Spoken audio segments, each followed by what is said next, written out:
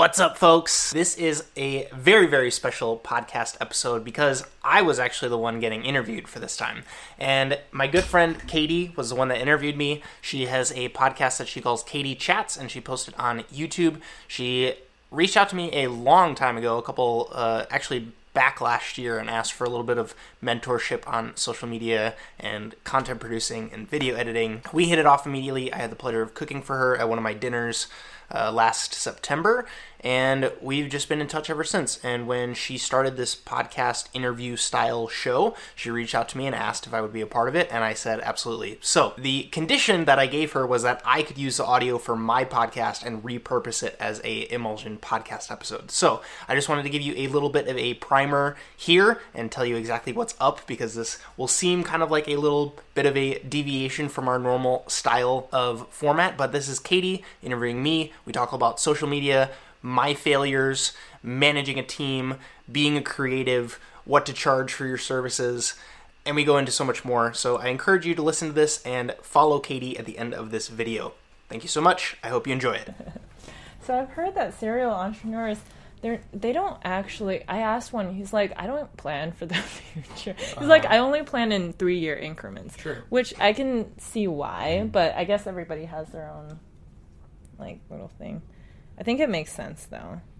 Because you don't really know what's going to happen with your business in 5 years or 10 years. The real question is, what actions are you going to take, today, that are going to impact that 5-year thing? Mm-hmm. And if you have those things, you should do those. Yeah. But if you don't, what's the point? Right? Yeah. I was literally thinking about this morning, lying in bed, because Anna, my girlfriend, was stressing about something at work. Mm-hmm. And I was like, realistically, how much of your own energy are you actually putting towards this? Mm-hmm. And how much of that energy is actually going towards helping it? Do you know what I mean? Right. As in, some things you can't control. Mm-hmm. You just can't. Mm-hmm. You just have to let it go. Yep. I talked to her about, she mentioned to me, she's more like the long-term planner. Totally. So that's probably why she, stresses. I mean, that's why we were able to be long distance for 5.5 years. Yeah. It was long-term thinking. Yeah, that's great. Kind of briefly introduce yourself to my audience. That is the hardest thing for me to do right now. There is a lot of hyphens. I spent previous to this, I spent 8 years in Michelin-starred and award-winning restaurants around the world.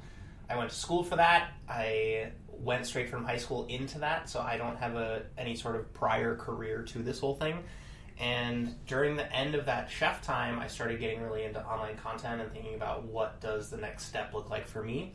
And for me, that ended up leading me down the path of building my own personal brand. And in a very 2017, 2016 environment, that's when I made that decision, I wanted to be video-centric.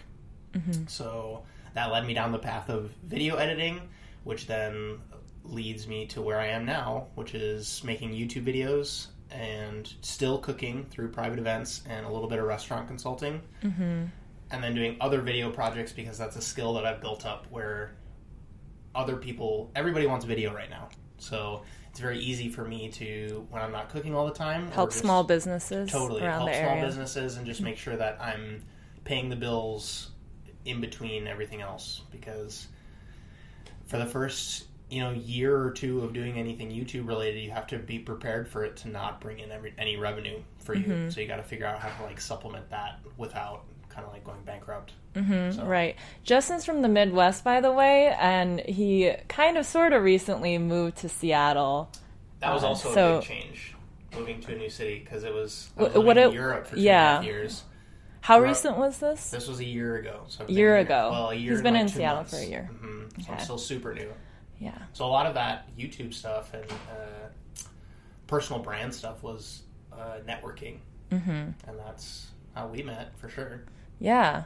And actually, it's crazy because living in Seattle for so long, I think you just kind of get used to and you kind of settle in one place a little bit more, and you're less willing to go out. Because for example, I was able to meet Justin, a bunch of other people through it was a tea meetup. It was a tea meetup, but it's funny because I think I find that when you move to a new spot, people are more like, you're more willing to go out and meet new people, whereas you don't have living in Seattle for so long, like I would naturally not be inclined to actually meet new people, except I was in that mindset at the time, so that's for another time.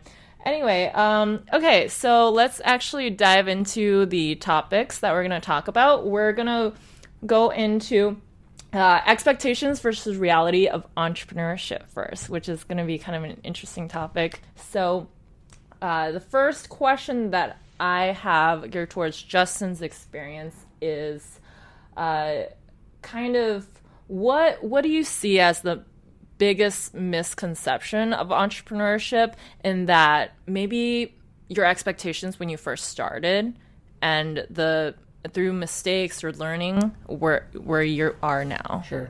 So I spent a lot of time in the 2 years prior to me going out on my own, while I was still in a job, doing as much research as I could to try to make sure that I set myself up for success for this quote-unquote leap. And it's funny that I call it a leap, because even though I don't have a strict 9 to 5, and I don't I'm still not working one single job. I still rely on other sources of income to make sure, like I said earlier, to make sure that my bills get paid. It's such a misconception that you have to quit your job and just go for it, right? The entrepreneurs that I respect and that I've gotten a lot of the best advice from say and have advised other people to build something that can sustain itself while you're still, what is your minimum viable product that you can produce while you're still working your other job, and beta test it, right? Get feedback, get all of that stuff taken care of, so that when you do decide that you're going to make it your full-time thing, you know it's going to work, right? The misconception is that in order to be an entrepreneur, you have to be just go balls to the wall and just, quit your day job and raise a lot of money and take out a loan, and it's not true, right? I was making dish of the day videos in the restaurant in Norway on my days off, right? That was the minimum that I could do, and making travel vlogs, that was the minimum that I could do to beta test it, and to and it was so valuable, because it was I got over all my camera shyness. I got really into video editing, so that I knew that when it was time for me to moving to Seattle, I more or less went all in on it. I didn't take another sous chef job. Yeah. So that's my biggest misconception that I've seen in people that are interested in going all in on it. Yeah, I'd say the biggest struggle or misconception is just when you graduate from, maybe you're a high school student or you're a college student and you're graduating or you're about to graduate, you kind of have that thought oh, okay, if I'm going to go into entrepreneurship, this is maybe a full-time thing that I have to just dive right in. Or they are motivated while they're having their job to oh, I have to quit my job right away and figure this out. And it does create a lot of pressure, because you have to think about finances and how you're going to actually make this work. What if it doesn't work? Right. And when that's your only thing, and that's your only thing that you're going to make money with, you're very sometimes incentivized to chase short-term money, as opposed to if you have a 9 to 5 and this is your side hustle, quote unquote. Right. You're doing it because you love it, and you're doing it because you want to see it grow, and because you're not relying on it for income, and that will cause that kind of slow compounding growth, right? And it will also let you see can this actually make money, and do you actually like it? That's another thing, is that I thought that being a travel vlogger would be the coolest thing in the world, or I hesitate to say travel vlogger, a food blogger, someone who goes out to eat at restaurants, writes about their experiences, right? And I tried it for a little bit. I had a little food blog that I typed up for a little while, and I don't like it. I don't enjoy it. What would have happened if I would have said, screw the chef stuff, I'm going to go be a food blogger, the way that everybody else says, wouldn't work. Right. That's true. But I love your Hong Kong vlogs, and I think you should definitely... They're super fun. It's my opinion that Justin should continue his vlogs. I have a because they're also doing really well on YouTube. If you look at his Hong Kong vlog, I'll put it somewhere up here. Let's see. Let's move on to, okay, so we did lightly touch upon finances. Is that something that you feel like you are still struggling with, or something that, I'm at a good place now with Patreon? So just to briefly, Justin I can talk has about sources of revenue. Right. I'm so glad you cover this like you make this a category that you talk about, because it's not something that's talked about enough. I feel like there's always the romantic story of like I said, I quit my job. I think just to talk about it, it's kind of a challenge, but because Justin is very like open in his personality, I decided that we're gonna cover this. I'm not to a point when I can like go drink a Mai Tai in Thailand, right? Like, I don't have enough passive income to do that. I'm still saying yes to odd jobs because I still am not to a point where I can fully pay my bills through the entrepreneurial stuff that I'm doing.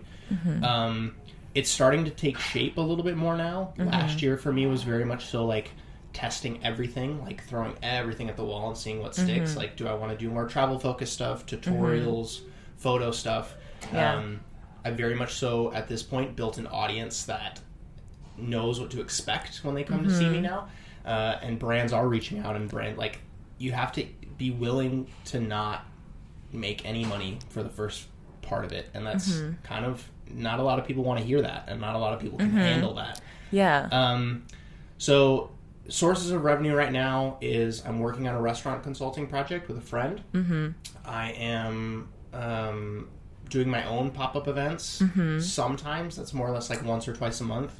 It's not really enough for me to count it as a thing, but it's still something that I do. I have the part-time job working with my friend who owns a food truck, which again is not something that a lot of people, it's not sexy to say that, right? But for me, it makes total sense because the paycheck's really good and it requires absolutely no mental effort from me. I can just go.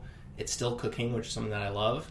But it's like, there's no management, there's no creation, there's no ordering, I just walk onto this food truck and I can, which if anyone is interested in taking a side job, like, go into retail, right? Like, it's not sexy to say that you work at the flower shop down the street, but it's like, that's going to take so much mental capacity off of your plate so that you can then focus that energy onto your 6 p.m. to midnight projects that you're doing. That's the worst thing you could do is when I started trying to video edit when I had a sous chef job, it was really hard because it was like, that was a stressful position. I was running a kitchen.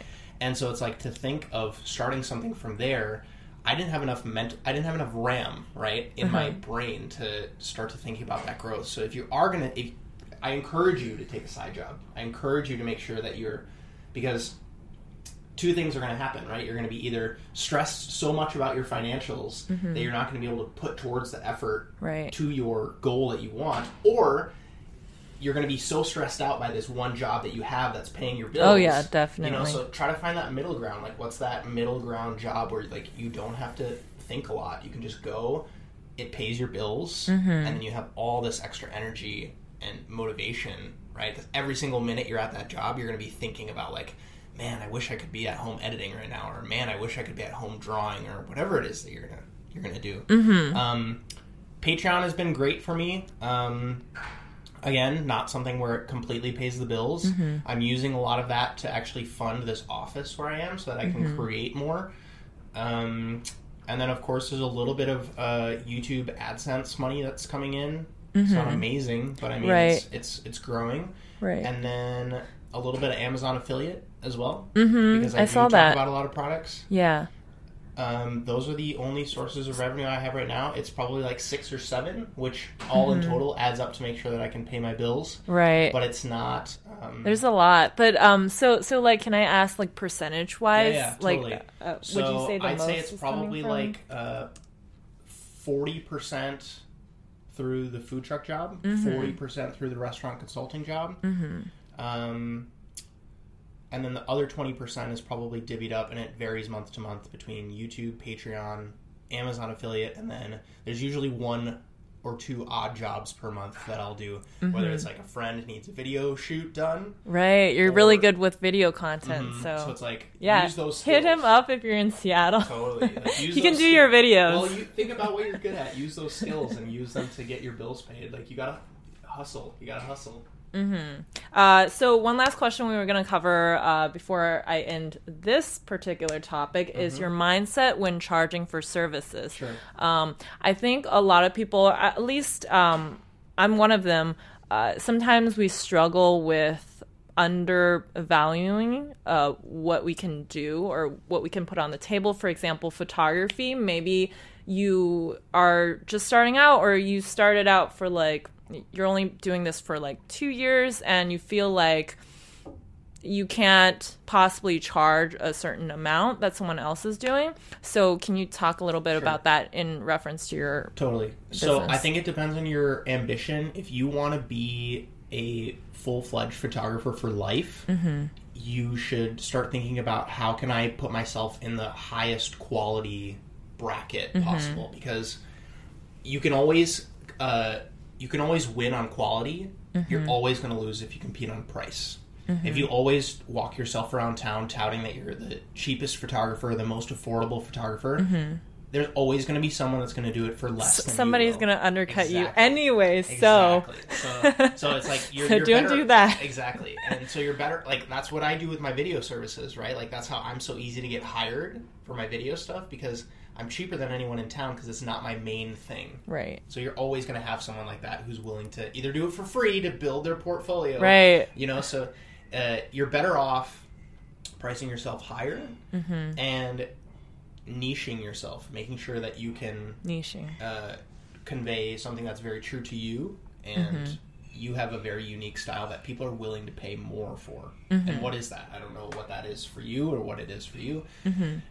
The other thing is to figure out what you absolutely need. Like, what do you need, and how does that work? So, like, to give you a great example, my rate for cooking at events is like between $20 and $25 an hour. My video editing rate is either per minute on a project, which is like per minute of the final product of the video, just to clarify, not per minute of how many minutes I'm working, or it's a set hourly rate, which is like between $50 and $60 an hour. Right. And the only reason that's a thing is because if I'm cooking, it's usually like an 8 to 13 hour day.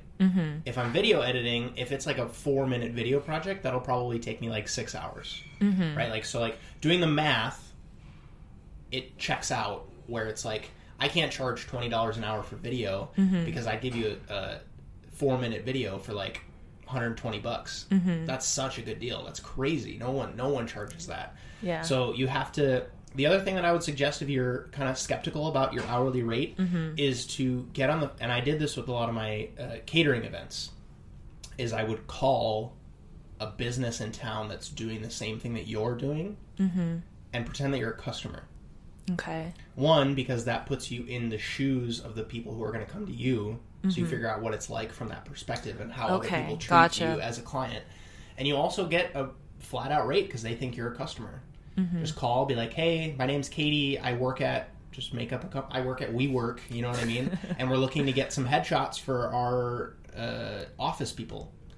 What does that look like working with you guys? And call up 2 or 3 other places in town, work through that whole experience, right? And just be fully transparent with them. Be like, I'm shopping around town, I just want to know what your guys' rates are so that I can get a good reference point. And they'll tell you exactly what it is. And then look at your work, compare it to their work, not in a kind of like super strict way, but just be like, because you might be like, I can do way better than that, you know? Or it might be like, oh man, you know, like, I totally see why they're charging that much money. So that's my advice. Those are really good tips, so make sure you guys use that. Call them up. This segment is going to be on social media for your business and YouTube stuff. And Justin's a YouTuber, so he's going to answer all of my questions about that. Now, to get started, why do you think using social media is so important for your business or brand? I'm going to pause that and ask you a quick question, because you call me a YouTuber, and it's so weird to be called that. Because when did that become when do you consider someone a YouTuber? Someone who creates YouTube videos. I guess that's a good. And Justin does a lot of vlogging. He reviews. He uploads very constantly on YouTube. I was so self-conscious about calling myself that because I never would have thought that I could call myself that until you get like, what is that number? Or what is that like? Right, like the following. When is that point? Whether it's a following, or like you're bringing in X amount of money, or you've made so many videos, or that's a good point. It's that's just a true. Weird point to be finally called. There's no like. That's a milestone. You can't graduate from somewhere and be called like so they'll call you a YouTuber. So thank you. Yes. No problem. Why is social media important? Yeah, and it actually the reason why I ask it, the other day I just started the Gary Vee book called Thank You Economy, and in the very first chapter he starts off talking about how this book was actually, by the way, it was published years back, and I read the cover. It was 2012 that it was published, so he must have done it in 2010. Sure. And back then, even then, he was saying how, we should use social media for your brand because your brand needs an online presence. Right. But Justin, I want to hear your thoughts. It's important because, and going back to what Gary will say a lot of the time is, if before anyone can talk about what they do, before anyone can sell you their camera or their cup of coffee, they need your attention. And you're probably watching this on the thing that gets your attention for a large percentage of the day, which is your phone. And if you look at your phone, what are the most frequently used apps, or your first tap when you go into your phone is probably a social media service. Mm-hmm. So, and the truth of it is, a lot of those platforms are free to publish your content on. And so to think that you would not use those things to share your ideas or your perspective is crazy. And it doesn't even have to be this well-produced stuff. I think about the guys back in the day that had the Blendtec blender. It's like, how the hell are we gonna like make Blender content interesting? Mm-hmm. And they started throwing iPhones and stuff into the blender. Yeah, that stuff was crazy. So it's, and just the fact that you know them, that video, is a shout to social media. And it's just it's exactly what Gary says. It's the current state of the internet. Mm-hmm. And we're all on it, and we're all using it. There's a few of us that aren't, and if that person is not, they will hopefully hear through your stuff, through word of mouth, through people that are using it. But the fact of the matter is, it's the fact that we're recording this on this many, like the state of technology is just so good that we can produce stuff like this and shout it out into the world and people can hear about it is pretty incredible. Yeah. It also works for someone like me who does something like food, where it is easy to, everybody likes seeing food on Instagram. Mm-hmm. So for sure.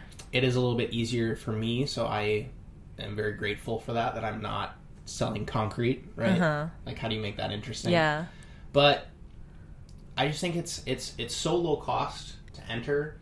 There's so many networking opportunities.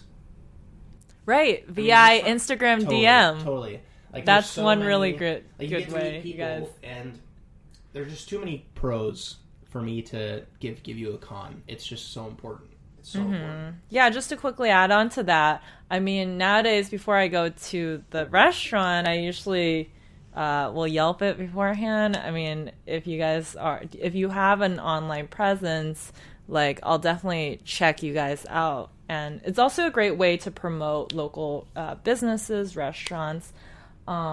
Let's move on to the next question, which is, for you specifically, when you look at your analytics, what demographics do you generally see for each platform? So what I kind of want to get into is, I remember you talked about Snapchat, how like that's so perfect for like teenagers. If you're a brand that wants to target to teenagers, 13 to 17 years old. So what kind of demographics do you tend to see on yours?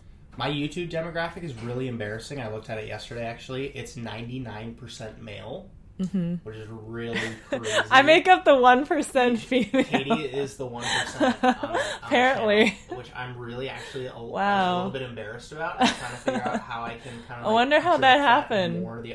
That's my story, right? Like it's probably because, if I had to guess, because Justin puts out tech videos, videos about knives. I mean, chef stuff, but I don't know the demographics for the chef community. Sure. It could be more male versus female. Well, that's that is my story. My story is being a male, young, tech-savvy, savory cook. Very tech-savvy. In the industry, and so that generally tends to veer towards the male demographic. If we're talking about, like, being a pastry chef or a bakery shop owner, that is just unfortunately the way that the industry is split up. It's like a lot of the females tend to go towards pastry and a lot of the males tend to go towards the savory side of the kitchen. Okay. And so just because that's the topics that I'm talking about, that's other demographics, it's 50% from the US and the other 50% is pretty much equally split all over the globe, which I think is really cool. I'm really, really proud of that. Yeah. But I think more important, just as important as the demographics of who is on the platform, it's depending on who your target audience is on that platform, what are they looking to see from that platform? Like, you go to Instagram as kind of like escapism to see something beautiful, to maybe be motivated. So that kind of content works really well, whether it's motivational, beautiful, or experiential, because you just have 5 minutes, you're going to scroll through Instagram. Yeah. YouTube is a lot more long form, right? Facebook is a lot more short form, and you also have to figure out, like, what isn't being utilized on those platforms, right? Like, just the fact that you're thinking about putting your podcast on YouTube, that's, like, counterintuitive, right? Like, but it's proved to work really well for me. And most of my audience consumes the podcast on YouTube. So how do you look for those white spaces on those platforms, right? Like, how do you think about publishing a blog to Facebook through the Notes app that they have in Facebook?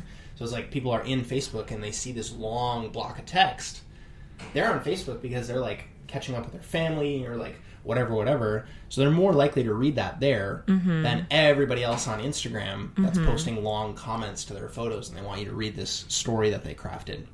So it's really important to look at which platform you're on and target it different ways, rather than, because I've seen some YouTubers, this was many years ago, but they would kind of automate their items so that their Twitter and even their Instagram, Facebook posts look almost exactly the same. But you really have to look at what audiences are on there and even how long they're willing to read your stuff.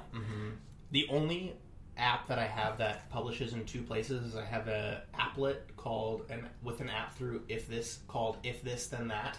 And every single time I publish a photo to Instagram, it automatically publishes to Twitter. That's the only thing that I'll automate. It's really frustrating when I see other chefs or other restaurants who publish something to Instagram and it automatically goes to Facebook because and they want to save time, but it doesn't. It loses it. It loses it because it's like, yeah, it's there, but then it's like that's one extra click that I have to take to view the photo. Right. The reason that I like the If This Then That app is that it actually takes the photo and auto-publishes it to Twitter instead of just putting a link that'll take you to Instagram. Right. I'm not saying that you shouldn't cross-promote yourself like that, but you should just be very aware of, like, I go to Twitter for, like, news and funny stuff. Right. And looking at what people are up to.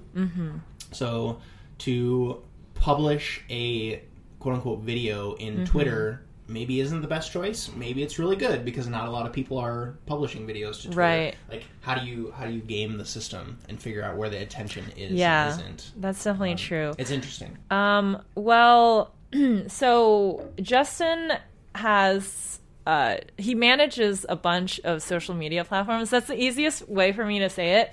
So Justin is on Facebook, YouTube, let me try this, Instagram, Twitter, Patreon, What am I missing? Snapchat. Oh, Snapchat. Kit. Okay, so as you can see, did I say Twitter? Yeah, you did say Twitter. Basically, Justin, you're on so many social media platforms. How do you make it work, and how do you make the time for it, and what do you prioritize? You have to find a way to not embrace perfectionism. That's like the easiest way to fail with managing all these social media platforms. Like, you always have to publish a perfect Facebook post, or you always have to like post a perfect Instagram photo, or post a perfectly well worded tweet. It's just not true. So 2 pieces of advice for this is find out what it would look like if it was easy. That's a thing from Tim Ferriss, which I've really taken to heart, which is I carry around like a little moment lens that I can just screw onto my phone and take a photo of food up close. And I use that, edit it so it's like nice and colorful and looks really nice, and I'll publish that to Instagram. And sometimes it's like this weird ingredient that people don't know what it is, and I'll like ask people to comment with what it is. And yeah, I've fun. seen fun, that. Right? Yeah, people enjoy that. People like, and I'm the only one that I know of that's doing that with food, right? So it's like, what is it? And that's easy, right? I made it easy for myself to do that because it's like a little lens I clip onto my phone. I'm already prepping the food, so all I have to do is swipe over, take a photo of it, and then edit it later. Yeah. Some people do really well with selfies on Instagram. Figure out what it looks like if it were easy. Try to take your other content. How can you repurpose it? Like, Cady, you're probably going to take this video and split it up into 6 or 8 tiny, smaller videos. And then that can be, like, turn it into its own Facebook post. Or or on Instagram. Medium, right? Like, you write an article on Medium, or you screen grab, like, me pointing at the screen right now, and then that is a post on Instagram. Like, that gets posted on Instagram, right? So, don't stress about individual perfect pieces of content. Try to repurpose, recycle. The other thing that I think is really underrated, and not enough people are doing it, which also is a great networking piece, is to curate and share other people's content. So whether that's reposting on Instagram, retweeting on Twitter, or sharing people's stuff on Facebook with your own perspective. Right. That is how my podcast started. That is how am I going to make a show every single week centered around food and food news? It creates community. Yeah, that's the only way that I could do it is to use other people's content. And that was what the Emulsion podcast started as, was me talking about the news. Yeah. And it was like, I would take the news, I would share the facts, and then also tack on my opinion at the end of the story. And that was the first 30 to 40 episodes. I only did maybe like 2 or 3 interviews in that span. It was all me taking other people's content, sharing it, but then also making it my own by adding my own perspective on it. And again, what does it look like if it were easy? The first couple of recordings was this mic, my phone, sometimes it was my iPad, video shooting me, and then I would publish that. I would do it on YouTube live. I wouldn't even record it as a separate video. I would write out the show, literally read off of a script, so it's not ad-lib, aka I don't have to edit it then, and then that automatically gets saves published so much as a time. YouTube video. You guys know editing takes forever. So how can you set yourself up to make it easy, right? Like, how can you instead of automating, as an alternative? Totally, because you can also automate, right? Like, you can also That's true. I have a friend who posts photos on Instagram, and she uses the same filter for all of her photos. Okay. She's created this preset. And now, every single time I see a photo on Instagram, I know it's hers. It's distinctive enough that you recognize it scrolling through. And then she doesn't have to stress about it, right? Like, it's that theory of, like, why did Steve Jobs wear the same outfit every day? Because it made it easy for him. Right. It, like, cut out the decision fatigue from his life. Right. That's true. Same with Mark Zuckerberg. Yeah, he wears the same t-shirt and jeans every single day. So that's my advice. Curating content is really important. making sure it's easy on you, and not being perfect about the content that you post is really, really, really important. Perfect. What is an area of, it could be YouTube or your social media platforms, what's an area do you enjoy the most and the least? And if it was the least, I guess, what areas would you outsource? Sure. So the area that I enjoy the most, and this is probably most YouTubers or creatives, is the creating part, right? Anything where I can get my hands on it and turn it into something that looks like mine, so that when I put my stamp, my name on it, I know that it's mine. Mm-hmm. So that includes the writing of the show, right? Right. I will normally the scripting? script my show out. Mm-hmm. Well, you got to be behind the camera. Totally, you got to be in front of the That's camera. My thing so that I'm trying to set myself up for the outsourcing part. Is right. the talking, obviously, the actual mm-hmm. talking. Can't outsource that. Ideas, right. That's what I enjoy. The set design, like figuring out what the background looks like, how is the lighting, whatever. Mm-hmm. And then, of course, the edit afterwards, which includes making sure the pacing's good, picking out the music, making sure the audio levels are right, color correcting, right, all of that. The text that goes over it, like I'll often use like little memes in my videos, right, and all of that I really enjoy. Mm-hmm. To flip it, the stuff that I would love to outsource and that I don't enjoy includes doing all the camera settings. Like I would love to have someone behind the camera making sure that I'm in frame. That is so important. It's really hard. We took a while setting this whole setup. The whole setup. So I would love to that's have someone that can help me with area. that. Again, I do all my stuff myself. I should probably preface this with all of that. I do everything. I don't have any. It's a lot of work. Yeah, that's a lot of work. So this is the dream: is to if I were to have someone that would help me, it would be going behind the camera and making sure that I'm in frame and that it's recording and that all the audio levels are good. I would also love to have someone that would research the stories for me a little bit more. Okay. For the podcast. That would really help. I've thought about doing that, where it's like I have someone read through the stories, give me a bullet point of each news story so that I can make it faster for me to... So the prerequisite is that they must be interested in the... You have to have a unique you have to have a point of view where you know what I would say. Like, right. You would look at, like, is it specifically fine dining?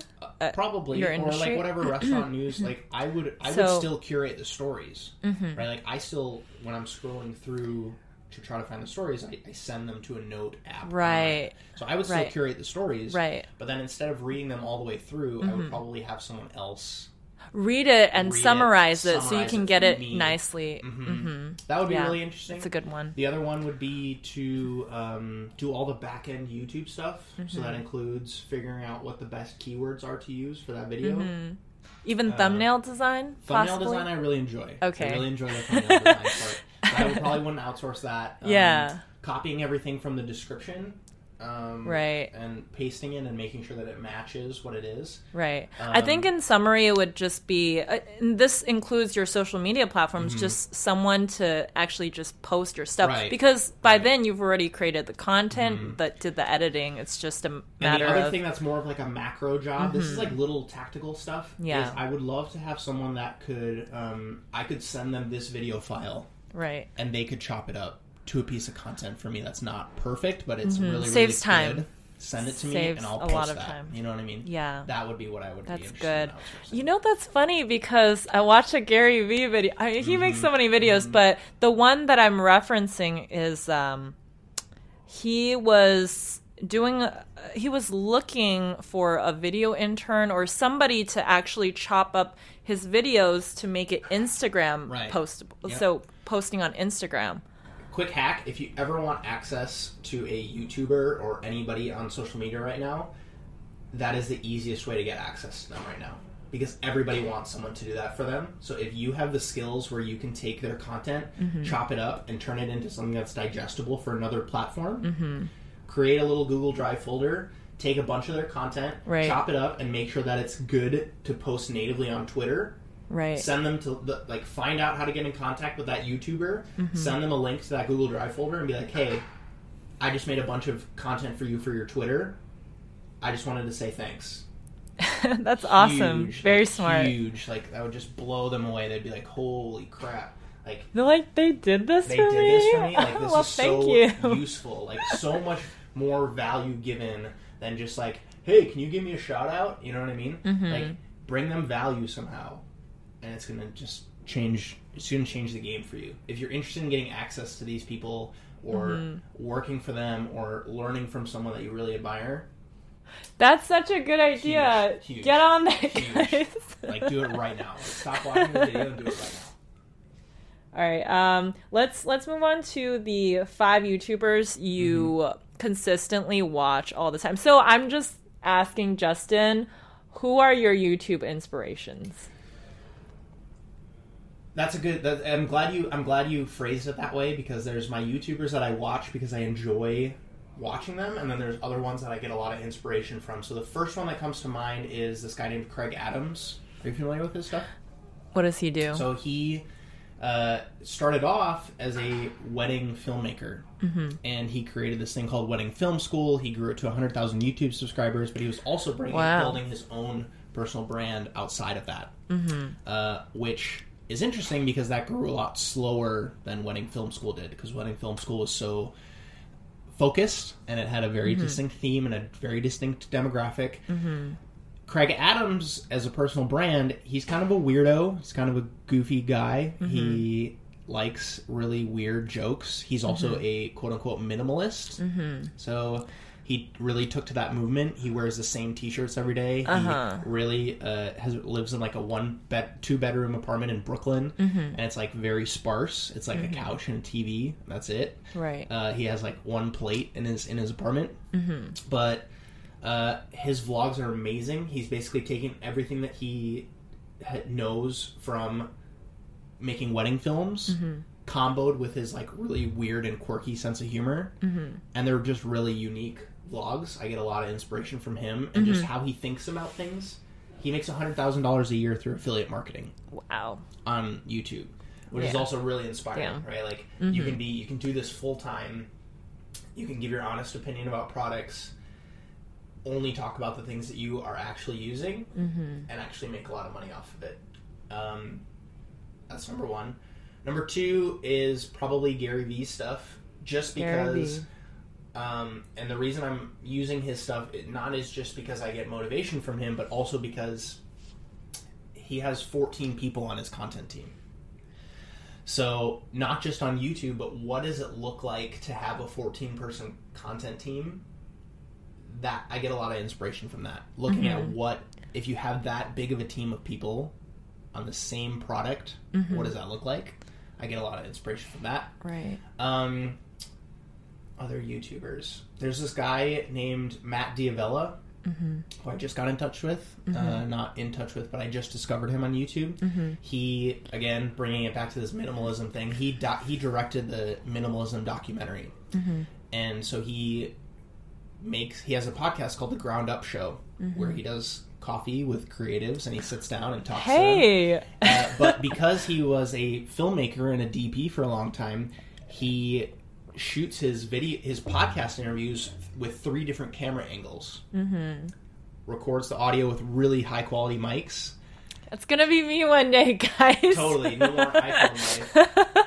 He edits them beautifully. He puts a color grade on them, and they're just like really beautiful to watch. So again, a filmmaker who has transitioned to YouTube.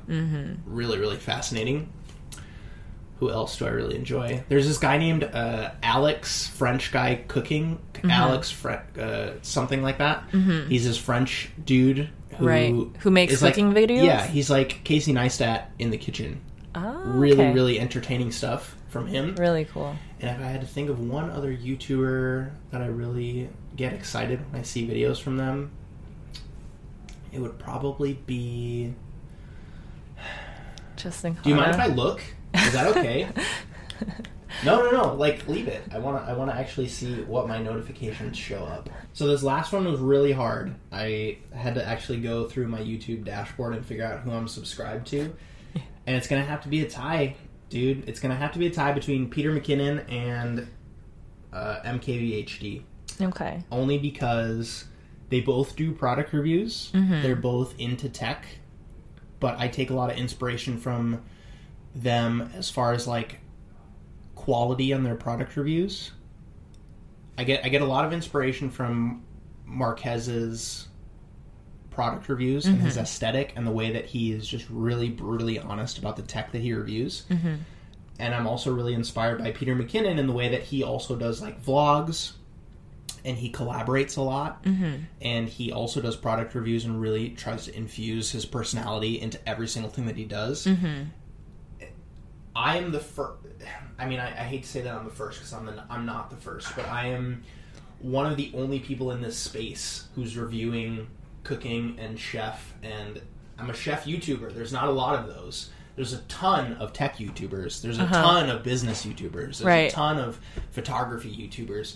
Yeah. Chef YouTubers, there's not that many. And Justin is the only chef YouTuber with a bunch of knife videos. Totally. That's what recently you've been focusing on. I noticed your knife videos doing really well. Yeah, they're the best performing ones, so who am I to not do more of those? But my thing is, if I discover that it works, right? Like, I'm trying to think, I try to focus on history, and history repeats itself very frequently. So, the first guy who decided he wanted to review headphones, or laptops, or cameras, or whatever, he could have made he or she could have made the best videos on the planet.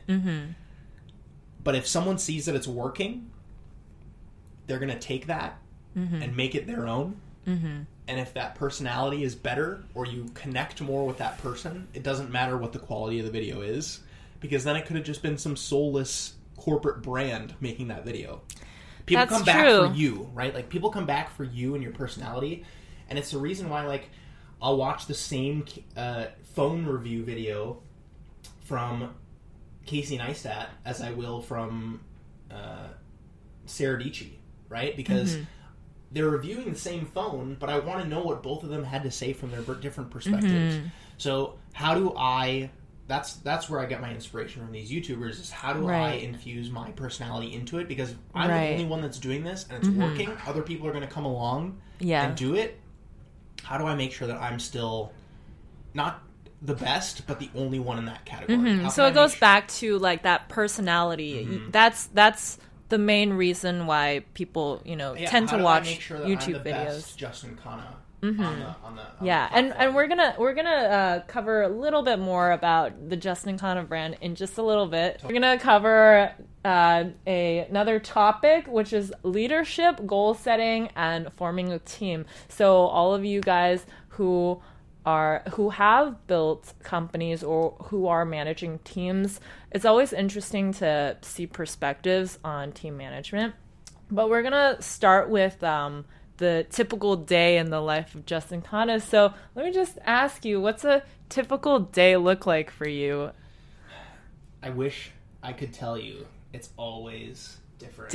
It's so different every single day. And you have to be prepared for that, right? Like, part of... Sometimes that might get someone really excited, right? Sometimes that might freak someone out. Like, my girlfriend is the biggest planner in the world, and she would hate to have a day that's different every single day. Yeah. I particularly enjoy that every single day is different, because I enjoy the unexpected. I'm a natural procrastinator, so I love working in the last minute of stuff. And so to incorporate that into my life is just being self-aware and knowing that that's and would you say, Justin, that being an entrepreneur, that is kind of what you should expect? No, because you're in control of that, right? Like, you can control it so that your day is always the same, right? And then if you want to make sure that all the other stuff that's random gets outsourced to someone else, you should do that, right? Like, if you just have to...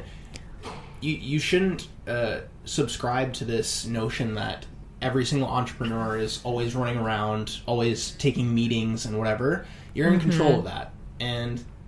like, it's one of these things, like, this is rare for me to do a morning meeting. I don't normally take morning meetings because I personally know that I'm the most creatively productive in the morning. Mm-hmm. So yes, content during his most creative time. Right. There we go. So you're probably getting a really creative perspective from me right now. Yes. But that's just you just have to know who you are and know what you thrive in, and you're in control. As the entrepreneur, you should be in control. Perfect answer. Okay, we're going to talk about burnout. So that's an area I feel like a lot of people, not just entrepreneurs, struggle with. But I wanted to know how Justin deals with burnout. Just because, I mean, you're doing social media, right? You're a YouTube personality, and you're also starting. I mean, and yeah, I have 3 side like jobs. You already told right? me. Yeah. Right. So he does a lot of things. Like, how do you deal with burnout? Because I know that you have those days sometimes. How do you get past? It's so cliche to say because everybody says it, but there's this quote that someone says. I think it's Shay Carl, who is also a big YouTuber. He says that every single time you hear a cliche, you should kind of perk your ears up at it because there's always some truth behind it. But the cliche that I want to talk about is you really have to love it. Like, you really have to love it, and you have to be doing it for the right reasons. A lot of people are like, yeah, I am doing it for the right reasons, but it's like, if I ask you why you're actually doing it, you aren't clearly able to articulate it, and you need to create something, like, deep in there that is going to keep you going day after day after day. So, for me, it's not to...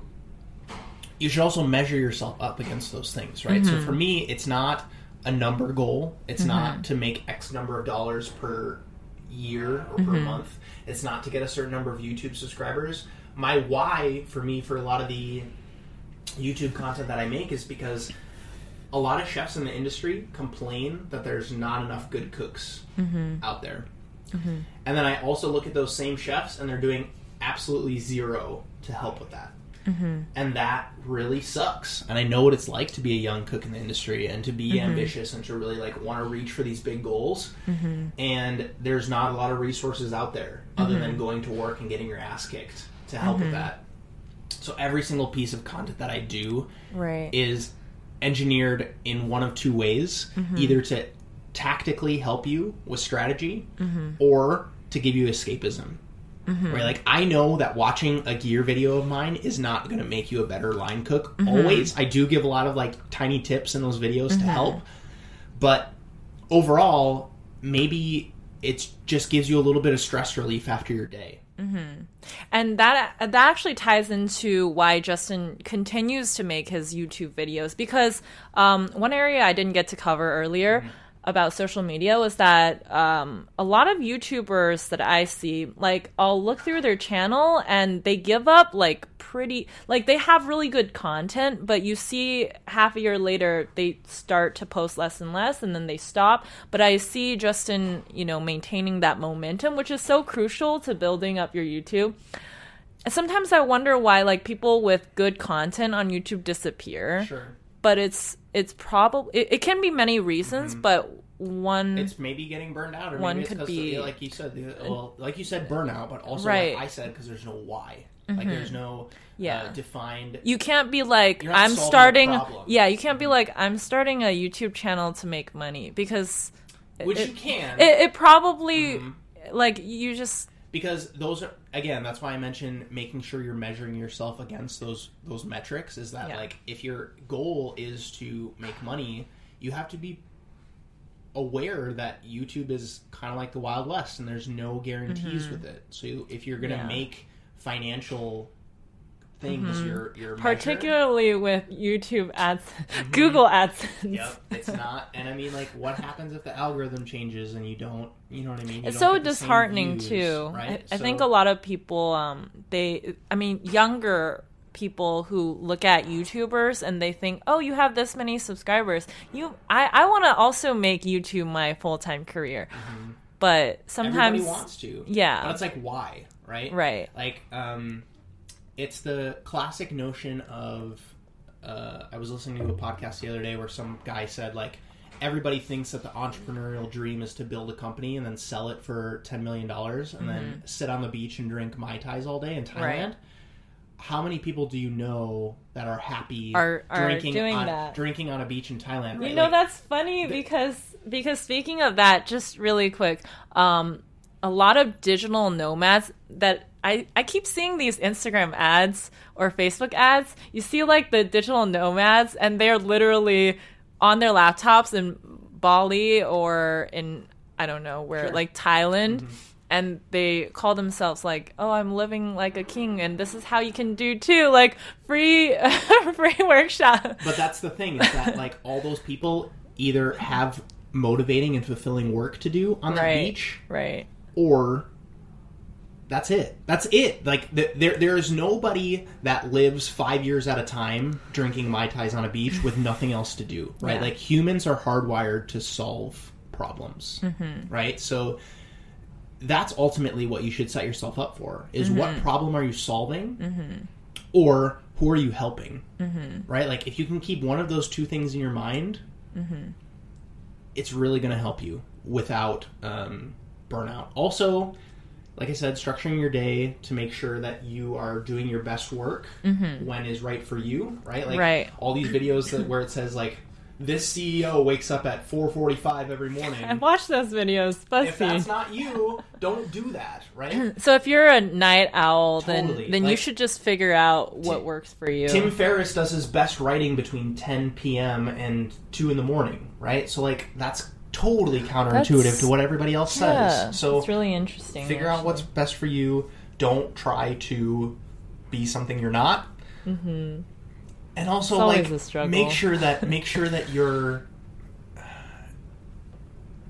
creating time to be inspired and to be time to figure out what it is for you that really gets you inspired and motivated and makes you love life, and incorporate that into your day in some way, whether that's nature, whether that's just walking, moving your body for a little bit during the day. For me, it's like cooking for my girlfriend really makes me happy. So it's like I try to incorporate that in my day somehow. And shout out to Anna. Yeah, totally. Travel also really inspires me. So how do I structure my life so that travel can be incorporated into it in some regard? Having those things to look forward to really help prevent burnout, because it's like it's not easy. It's a lot of long days. Also, I was listening to another podcast the other day that said, why can't you work 8 hours a day and build something amazing? Right? Like, there's this illusion that in order to be successful, you have to be working 15 hours a day and have a $10 million exit from your company and go from 0 to 10 million subscribers in a year, right? Like, it's just not... That's the unicorn story. Right? Like, there's so many other ways to be successful, quote unquote successful, right? Like, figure out what success is for you. Yeah. And make sure it's sustainable. Because it's like half those people that go from 0 to 10 million also aren't around 6 years later. So what would you rather have, right? Like, would you rather have that 0 to 10 million in a year and then 6 years down the line no one knows who you are? Or would you rather have a 20-year-long career? Yeah. That's more sustainable. I don't know. It's different for everybody. So good answer. Figure out what that is for you. I remember you saying, you should mention about are you still trying to do the media company, right? Someday. It's not front of mind right now, only because I'm realizing that the personal brand can be its own self-fulfilling thing right now. Yeah. At this point in my life, while I like that idea. My family is still healthy and able to travel, I want to prioritize that in my life, as opposed to building something with employees that rely on me and that I have to manage. Because, again, and we can get into that in the team building thing, I started to realize that I was not at a point in my life where I wanted to manage a team yet. I'm completely content putting out my own stuff and being in complete control of that. And if I want to go to Asia for 2 weeks with my dad, no one is relying on me for income. And that's what I want right now.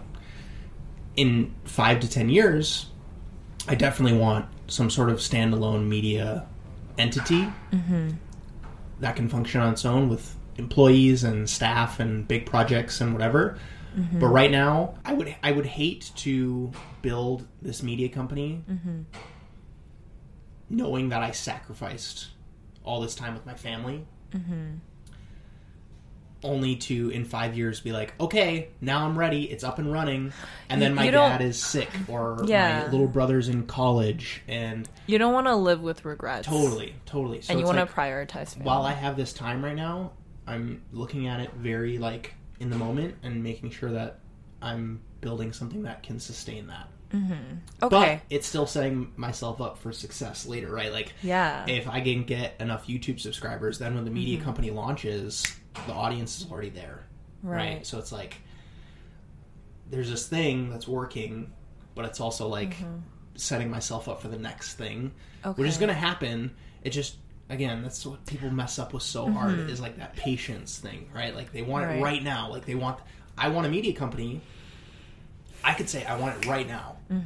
When in reality, it's like, what's the difference if I have it in 10 years?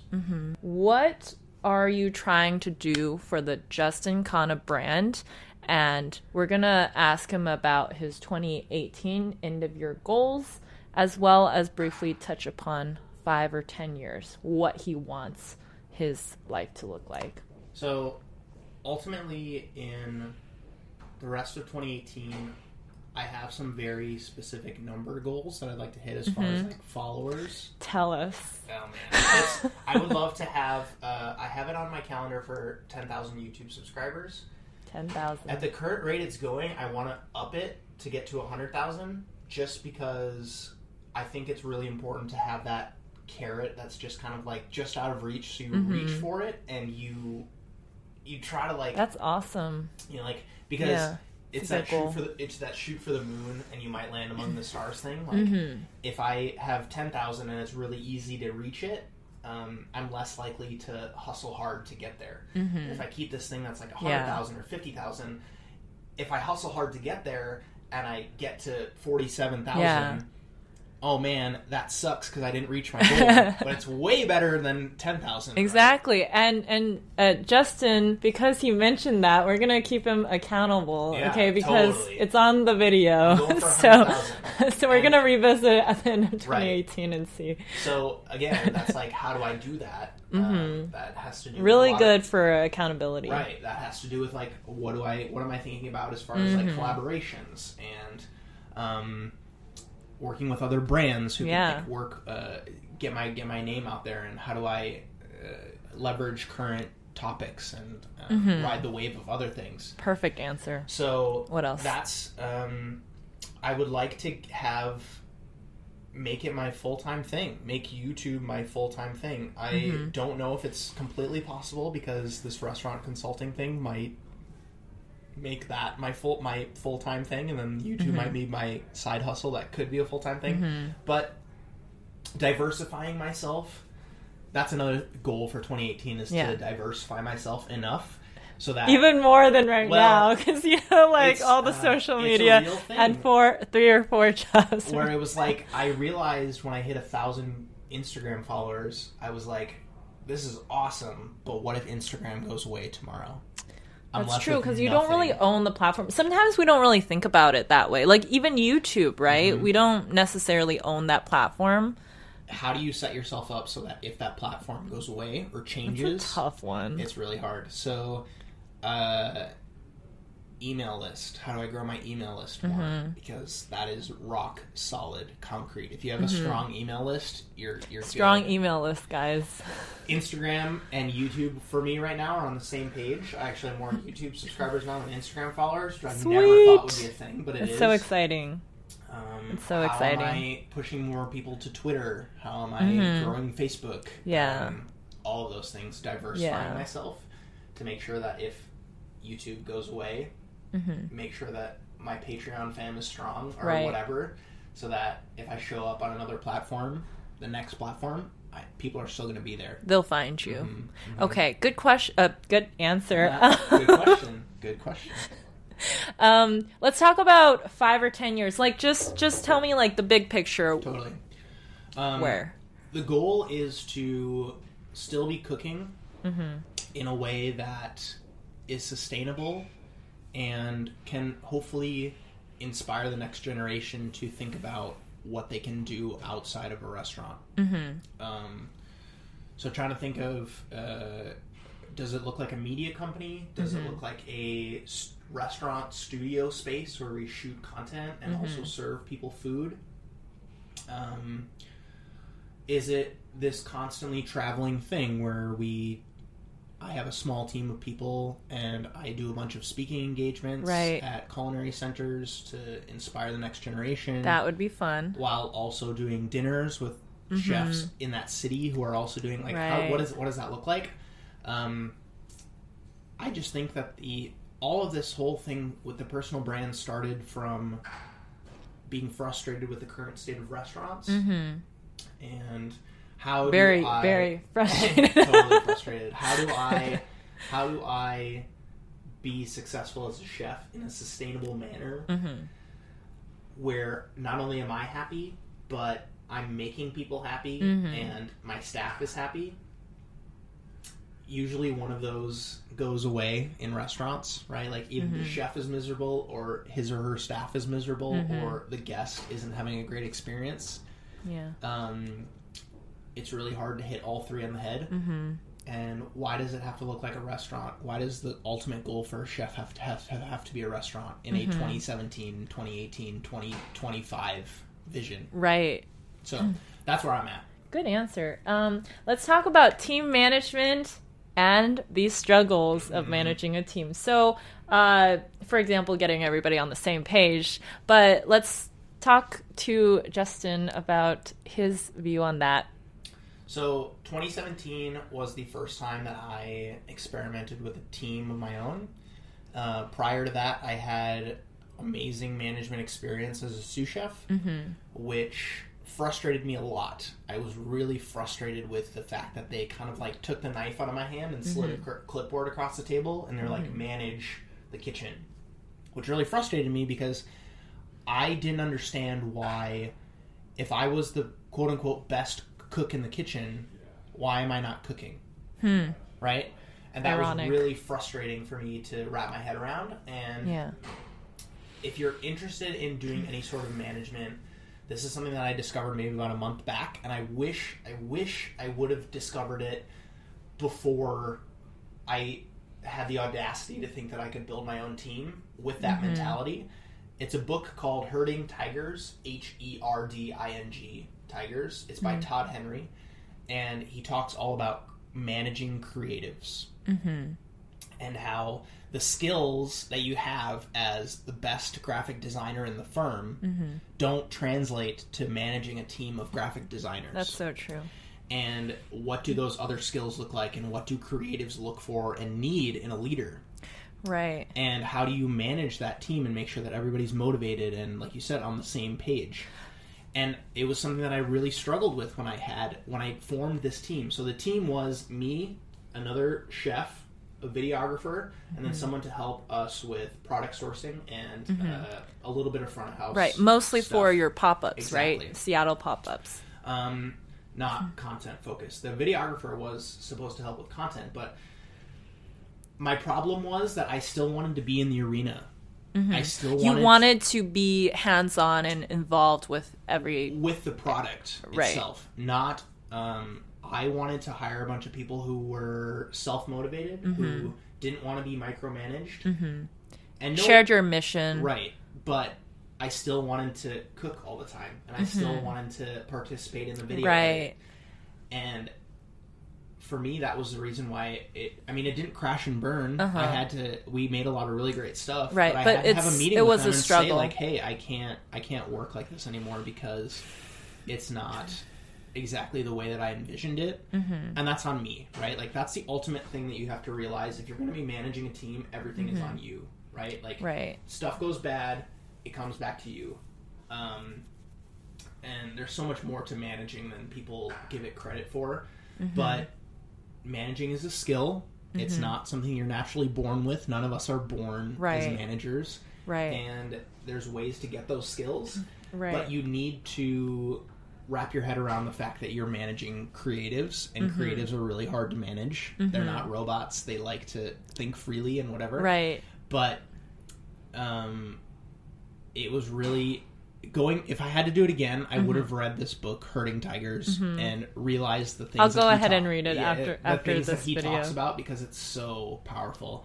And I had to. That's maybe a reason why I'm starting to take it back and start to think about what does my own personal brand look like, and maybe in 5 or 10 years I will start to think about building a full-fledged team when you feel like you're ready, when I feel like I've had my fill of the cooking or the editing or the whatever part, because as a manager they rely on you for a lot of stuff. They rely on you for the vision, they rely on you for feedback, right? Which you weren't necessarily used to. I wasn't giving that to them. I was wanting to be in the arena with them, and I wanted to work with them, which I respect a lot in managers, but a lot of times it doesn't necessarily lead towards the best team dynamics when you're putting yourself on their level. As much as people like to say, I don't want a manager, I hate people. That was your idealistic part going into a lot the of pop-ups. I always wanted to be like, I don't tell my staff what to do. I let them make their own decisions. Yeah. Which is great to say, but a lot of times the best work gets done when you have a very outlined vision of what you need to do and how you're going to get there and how you're going to execute on that vision. Right. That makes a lot of sense, though. Yeah, because then you can measure your progress, right? Like, if you're the only one that you're accountable to, how do you know if you're doing a good job? How do you get that satisfaction from a job well done? A lot of that comes from getting positive feedback from your manager or your leader. Right, that's true. So those are definitely the things that I learned. It wasn't easy. It was really hard because I took a lot of pride in the way that I managed. It just, when you're working with creatives, you have to think differently. You have to make sure that you're setting them up for success. You're giving them a safe space to create in. And when I was in that space with them, I couldn't be their superior and their peer at the same time. Right. There has to be one or the other. It's a little conflict. There was another thing I listened to the other day where it was like organizations that operate on a flat plane. There's no hierarchy to their organization. Fails every time because there has to be a hierarchy. There has to be a chain of command. There has to be a level. There has to be levels. Well, so what's the action item for someone wanting to start or build or have a team? If you feel like you have the skills to manage, you should do it. But if not, I would suggest doing what I did, which was get my management experience when you have someone managing you. Does that make sense? So for me, that was being a sous chef, where above me there was the executive chef, and then underneath me was kind of like this team of cooks. And that was really, really valuable because I had someone managing me, making sure that I was being accountable towards these certain measurables. And then I also had a team of people that I was in charge of managing. And that was a really great safe space for me to experiment with what kind of managing works, what kind of managing doesn't. Right.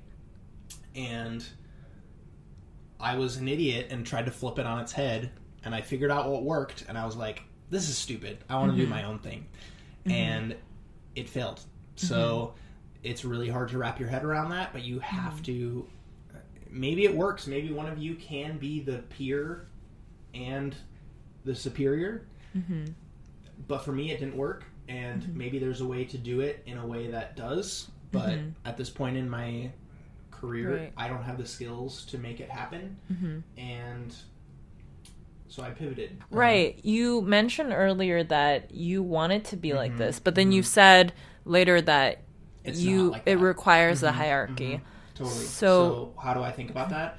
This means, to me, now that I see it and now that I've dealt with it, this photo now to me means that I'm going to be the first one to get hit. You know, like if we're charging into battle. Responsibility. Yep, I'm going to be the first one to get hit. I'm going to be the first one that takes the first step. I'm going to be the one that tells everybody else that it's safe to keep going. I'm going to tell the people to go faster or slow down. That's what being a leader is to me. This is different. because the boss or the manager part is different because it is telling people to go faster when you're not able to be empathetic to where they are and what they're dealing with. It is sometimes works because you're able to look at it from the top down and see exactly what's happening. Right. But it doesn't this works from one perspective. This boss is probably a very effective boss in managing these people, but looking back, they don't think the same way. Okay. It doesn't go both ways. That's the difference. So, in your perspective, if you were to lead a team again, would you want to be somewhere in between? No, I would look at this bottom photo as from a different perspective. Okay. Right? Not, I'm on the same level as you guys, let's do this together. I'm looking at it from the perspective of, we're going to do this, and I'm going to make sure everyone's going to be okay. Okay. Right? Like, okay, I think I got it now. You feel safe enough to share your ideas. You feel safe enough to do your best work. You are set up for success. You have all the tools you need. I give you the space to create your best work, and I also am in it enough so that you know I know exactly what you're dealing with. As opposed to the other way, which for me was I'm going to create with you and we're both on the same page. You know what I mean? Yeah. It's very different. It's very different because then who's making sure that it's safe? Who's making sure that everything is going to be okay if I'm also dealing with the same so problems good that you had that experience. 100%. And I needed to do that. I needed to do that because it gave me this different point of view, and it was like, I wasn't wrong. I was just, I had it twisted. It was just a little bit twisted in my head. Right. Because I know, like, you were struggling, like, you wanted to be, like, the kind and empathetic leader, and you thought maybe that was putting you on the same level as everybody else. Yep. But after practice, or, you know, after your experience, it's you realize... a very frequent thing that I think about with why in the Star Wars franchise do people love Darth Vader as opposed to the Emperor. Because the Emperor technically was, quote-unquote, more powerful than Darth Vader, and he had more responsibility, and he was the biggest whatever.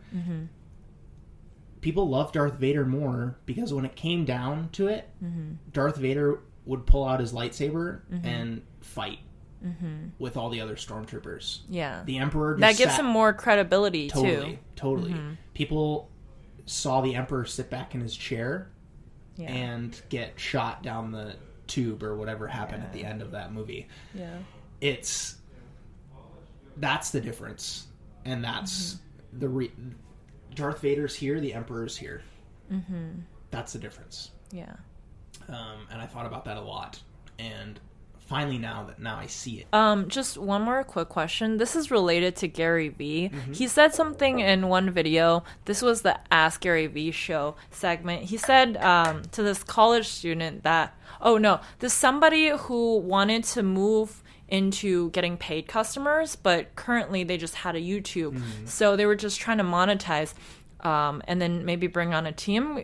Gary was saying, like, you should wait because the longer that you wait, he says that too many people are impatient and they just want to jump ahead of the gun. And he said you should wait, but what are your thoughts on it? Because when I was watching it, I was like, is it only for specific circumstances or just across the board you should wait to be able to charge more or to monetize better?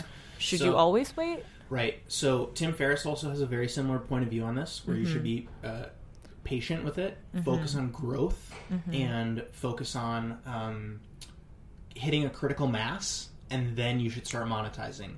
Because his theory is that you could start monetizing at 30,000, start chasing a bunch of small sponsors that will maybe pay your bills, or you could just focus on growth. When you hit 100,000, then you go to the big guys and say, look what I built, pay me more, right? And that will pay off over the long term more. Right.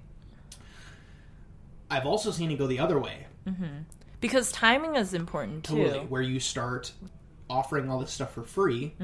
To give an example, there's this YouTube channel here in Seattle, actually, called Chef Steps. And they started putting out content for free. They were teaching you how to make these recipes. They were blah, blah, blah, blah, blah. And then all of a sudden, they came out with this product, which was an immersion circulator.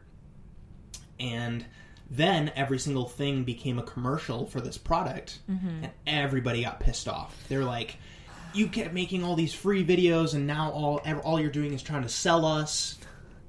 And so that they're was called something that was something that I switched. I wanted to turn it on from the beginning. I wanted it to be known that I would be sponsored eventually. I was interested in pursuing people to sponsor my content.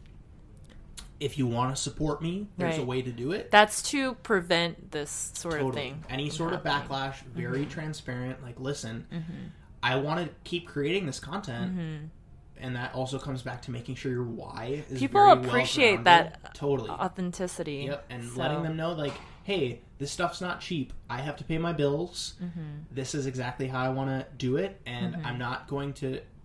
None of my stuff is behind a paywall. You don't have to pay to get my best content. All my content's free. Yeah. But just so you know, in the future, stuff might be sponsored. It's one of the reasons why when I had 8 viewers on my podcast, I would say, today's beverage is this cup of coffee that I'm drinking. Like, today's beverage is this. Because one day it could be that you were then sponsored. And you can still do the same thing. Your audience is completely primed for it, right? Like, they're completely ready. It's not out of They won't the be like, blue. what? They're not like, what? Like, this podcast used to be free, and now he's asking me to pay this money for it?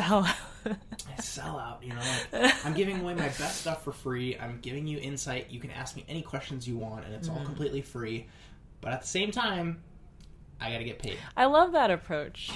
So I think that's very there's no right or wrong answer, right? Like, there's no, like, you should automatically start doing affiliates and looking for sponsors. And there's also not, like, you should wait until this number and then start going out for people. My question is always, when I reach these crossroads, my question is immediately, can I do both? Finish off this interview with one question, and then we're going to move on to Justin's plug. Okay, so the question is, Justin, what would be a huge win for you right now? A huge win would be to get a brand that I never would have thought to reach out to me, and ask me to work with them. And I can't tell you what those brands are. It's just going to happen once, and it's going to feel like a win. I'm trying to make sure that it's a little bit. I don't set myself up for disappointment. I just want to be, like, pleasantly surprised when it happens. I just want to keep creating until it happens. That would be a huge win. I tweeted out the other day that I wanted a silver play button, which is for 100,000 YouTube subscribers. That would be a huge win. That could be you guys. That's true. So I remember what it's like. Maybe I'll send Cady the photo and she can put it up right here where it says, it's a photo that I posted last summer where I was literally begging people on Instagram to subscribe to me on YouTube because I wanted 100 YouTube subscribers. I was at like 94 YouTube subscribers, and I was like, I just want to get 100. So please, if you're on Instagram, I had like 600 followers. I was like, is it your OCD side? Yeah, kind of. Just want to get to that 100. I just hated seeing the double digits. I wanted the triple digits. And now it's like 300 subscribers a month is what I'm growing at, which is really good. It's really good. And so that would be a huge win, the silver play button. Oh, yeah. Another thing that I have on my goal sheet for 2018 is to do a public speaking gig. I would love to do a public speaking event where the audience is right and I can share. This is also a great format. I'm not saying this is public speaking to me. This is sharing my ideas to the public. But a live public speaking event and to get paid for it. That would be a huge win for me. Maybe college students watching this from UW I'd love to speak at your conference or whatever you have coming up. If it would be a great fit. For sure. Okay, well, last thing is just plug whatever you want. So tell us about your latest project, what you've been up to, and some links for people to connect with you. Sure. I'm going to be putting Justin's YouTube channel right here or down there in the description. Down there. YouTube's weird with her annotations these days. But, yeah, I would love for you to subscribe to me on YouTube if you want. I am. What do you post? What do you post? So that's why I'm saying I'm hesitant to suggest it because I post a lot of chef related content. I do a weekly podcast called The Emulsion, which if you're interested in learning a little bit more about chef news or being a creative in the food industry, that's what that podcast is for. And I also post that on YouTube. So. Right. Travel vlogs are also on YouTube. They don't happen as frequently as they used to, just because I'm not traveling as much as I used to. Yeah. He's a busy follow me guy. On Twitter if you're into tech and news and funny stuff and videos that are interesting. Don't forget Instagram. Beautiful food photos and just photos of my mug is on Instagram. And then if you're interested in supporting me, go on my Patreon. Also, if you're really into the chef space and you really want to get into the more gear side of things, news, food photos of other chefs plating that's inspirational, sign up to my email newsletter. That's also available on justinkana.com/newsletter. I would love for you to join that. But again, a lot of my stuff is very targeted towards the chefs. If you're not interested in that, make sure you're subscribed to me on Twitter, so if I do an interview like this, I can share it with you where it's not 100% chef related. It's social media, business, leadership, all that stuff. Just to add on to that, I'm not really... I mean, I'm a good example of being subscribed onto Justin's YouTube and follow him on Instagram without being in the, I guess, the chef space. Totally. So all of you foodies, I think you might also be interested in Justin's channel because he does food reviews and he's just a very engaging, entertaining personality. So if you really enjoyed our conversation and you like his personality, you can also go ahead and check him out on YouTube. Absolutely. Thank you for that. Yeah, no problem. All right, so just to end the video, what should I say? Oh, video interviews every Sunday. I try to upload every Sunday, and so the people that I interview are creatives and entrepreneurs and industry leaders in different industries. I feel like I'm repeating myself. So videos every Sunday. Please make sure you're subscribed onto my channel and even turn on notifications if you love me. So I'll see you guys next Sunday for more videos just like this. And please feel free to comment below what was your favorite part of this interview and what would you like to kind of learn more about. And also, if you have any recommendations on people or guests that I should interview, please leave them down below and I'll definitely consider it. That's absolutely something you should do as someone who also hosts their podcast. If you, as a listener, want access to someone, she can get it. Collab. And it's really... Collab with me. Podcasting and interviewing is the most underrated way to connect right now. If you don't have a podcast of your own, or a way for people to interview, for you to interview people, Cady has that. And if you want access to them, if you have a question that you want answered, even someone that feels way out of your league, she has the platform to make it happen. So I really encourage that. I encourage it on my podcast. Appreciate the totally. plug. You should absolutely suggest people for Cady to interview. Because she comes up with really thoughtful questions. This was really fun. Yeah.